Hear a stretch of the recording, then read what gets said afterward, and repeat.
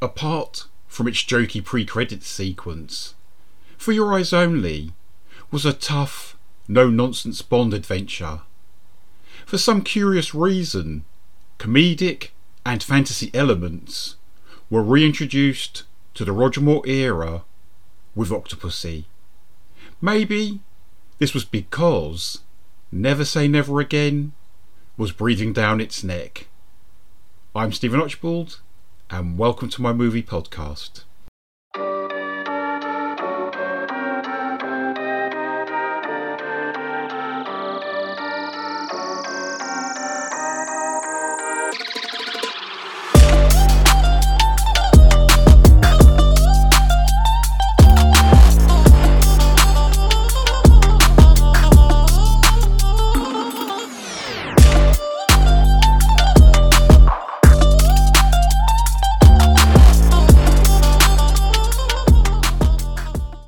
Hello, and welcome to They Came From Within Cult Movie Reviews. What's New, Pussycat? Octopussy, 1983. Cubby Broccoli and Co. knew they would have to be careful with the 13th official Bond movie. They knew the unofficial 007 movie, Never Say Never Again, would be coming out the same year, and that it would star the magnificent Sean Connery. This is probably why Octopussy was built as a film which aimed to be all things to all people. By turns, funny, serious, outlandish, realistic. On screen, this combination of styles and tones doesn't always come off, but I feel that John Glenn's film is better than its detractors would have you believe. The plot revolves around a demented Russian general who steals priceless objects from the art repository at the Kremlin. In this scheme, he is linked with an exiled Afghan prince and a beautiful woman who hides her deadly all-female team behind the facade of a travelling circus troupe. However, this General Orloff's real aim is to set off a nuclear bomb at Octopussy's circus during a show in West Germany at a US Air Force base. And so, it presents another high-stakes assignment for our suave secret agent.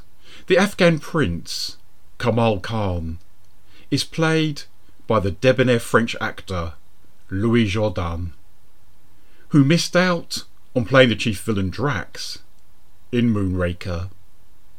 And as with Michael Lonsdale, Jourdan exhibits a smooth, sophisticated persona here. The eponymous character is played by the exquisite Maud Adams. Originally in a shady partnership with Kamal, Octopussy soon switches her allegiance to Bond. The speed in which she changes sides isn't all that convincing, but the Swedish actress's mere presence helps one to overlook this. As you no doubt recall, Maud played Scaramanga's lover in The Man with the Golden Gun, Scaramanga being played by the great Christopher Lee. It's interesting to note that the men who portrayed Maud's villainous partners in each Bond film have both played Dracula to critical acclaim.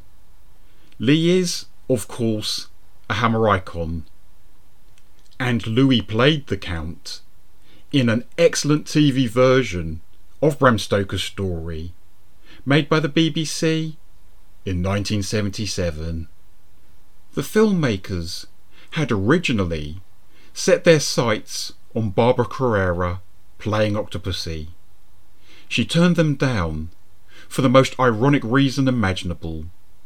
She preferred to work with Sean Connery on the rival 007 movie Never Say Never Again. Maud Adams' fellow countrywoman Christina Wayborn plays Magda, a key member of Octopussy's female cult. She was cast in this film on the strength of her portrayal of Greta Garbo in an American TV movie from 1980 called The Silent Lovers. And here is a golden nugget of a fact for pub quiz lovers. In an episode of the popular comedy series That 70s Show, which was broadcast on Valentine's Day 2000, Maud Adams, Christina Wayborn and Barbara Carrera guest starred. Oh, and one of the show's regular stars was Tanya Roberts, who would be in the Bond movie after this one, A View to a Kill.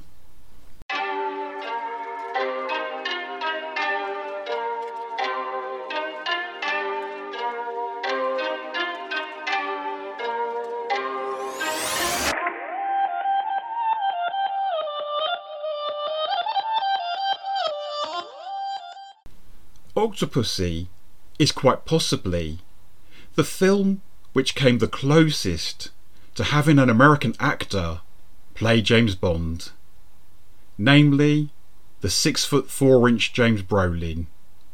It's said that his screen tests were so successful he was on the verge of relocating to London to take up the part.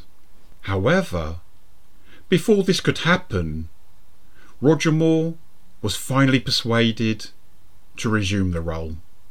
The makers were facing Sean Connery at the box office, and they didn't want to take any chances. To think we could have had a JB playing our JB. 1967 and 1983 are significant years in James Bond's big screen history. In one regard, in 1967, the official Bond movie You Only Live Twice was released, as was the unofficial spoof Casino Royale. And in 1983, the unofficial would once again challenge the official in another 007 face-off. Although I'm more drawn to Never Say Never Again, it was Octopussy that won the fight.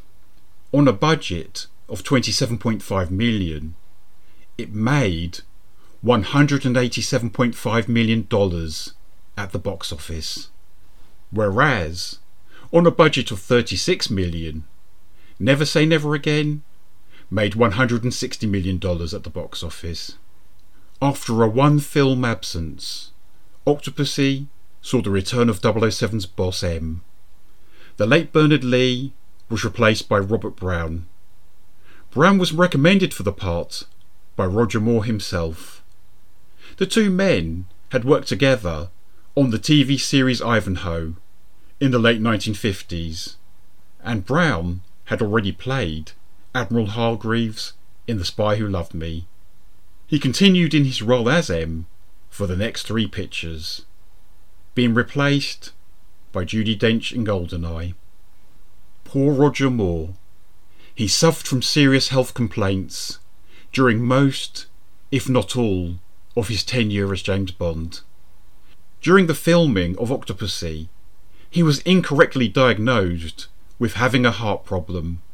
Fortunately, Maud Adams' boyfriend at the time was a doctor. He examined Roger and declared him fit to continue acting. By looking into the history of the Bond films has thrown up so many ironies. Here's an intriguing one.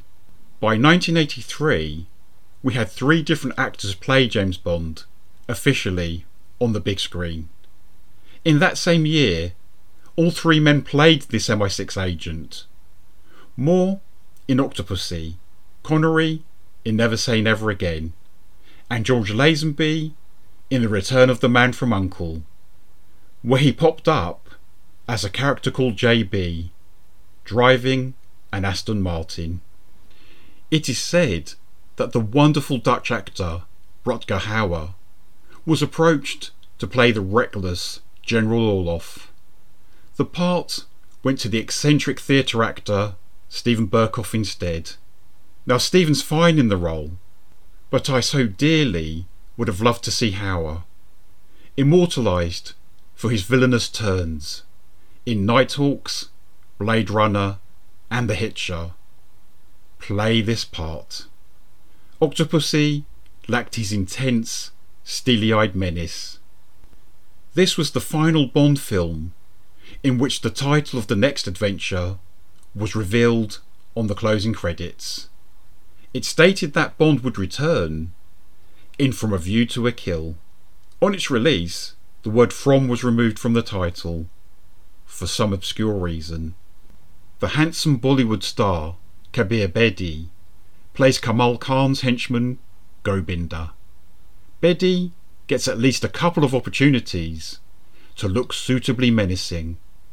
Once, when he crushes a pair of dice in his bare hands, and again by fighting Bond on the outside of an airborne plane.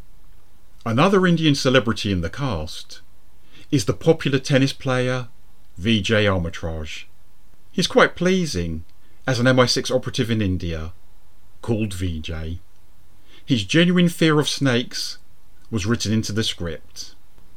The screenplay was written by George MacDonald Fraser and Richard Maybaum, along with Cubby Broccoli's stepson Michael G. Wilson. For aspects of the plot, they drew upon various elements from Ian Fleming's short story collection entitled Octopussy and the Living Daylights, which was first published in 1966, 2 years after Fleming's death. After his absence on For Your Eyes Only, John Barry returned to compose this movie's solid music score. The film's theme tune, All Time High, was written by Tim Rice and recorded by Rita Coolidge. It's pleasant enough, but not as memorable as most other Bond theme tunes. A rather nice touch in the movie was having Desmond Llewellyn's character Q participate in the climactic clash at Kamal Khan's fortress. Shooting commenced on the 10th of August 1982 and was completed by the 25th of January 1983. The 13th official Bond movie received its world premiere at the Odeon Leicester Square on the 6th of June 1983 in honour of Prince Charles and Princess Diana. 2 years later, Roger Moore was going to bow out of the Bond franchise with A View to a Kill. I'm Stephen Archibald, and I appreciate you listening to They Came From Within Cult Movie Reviews. Take care of yourself, and goodbye for now.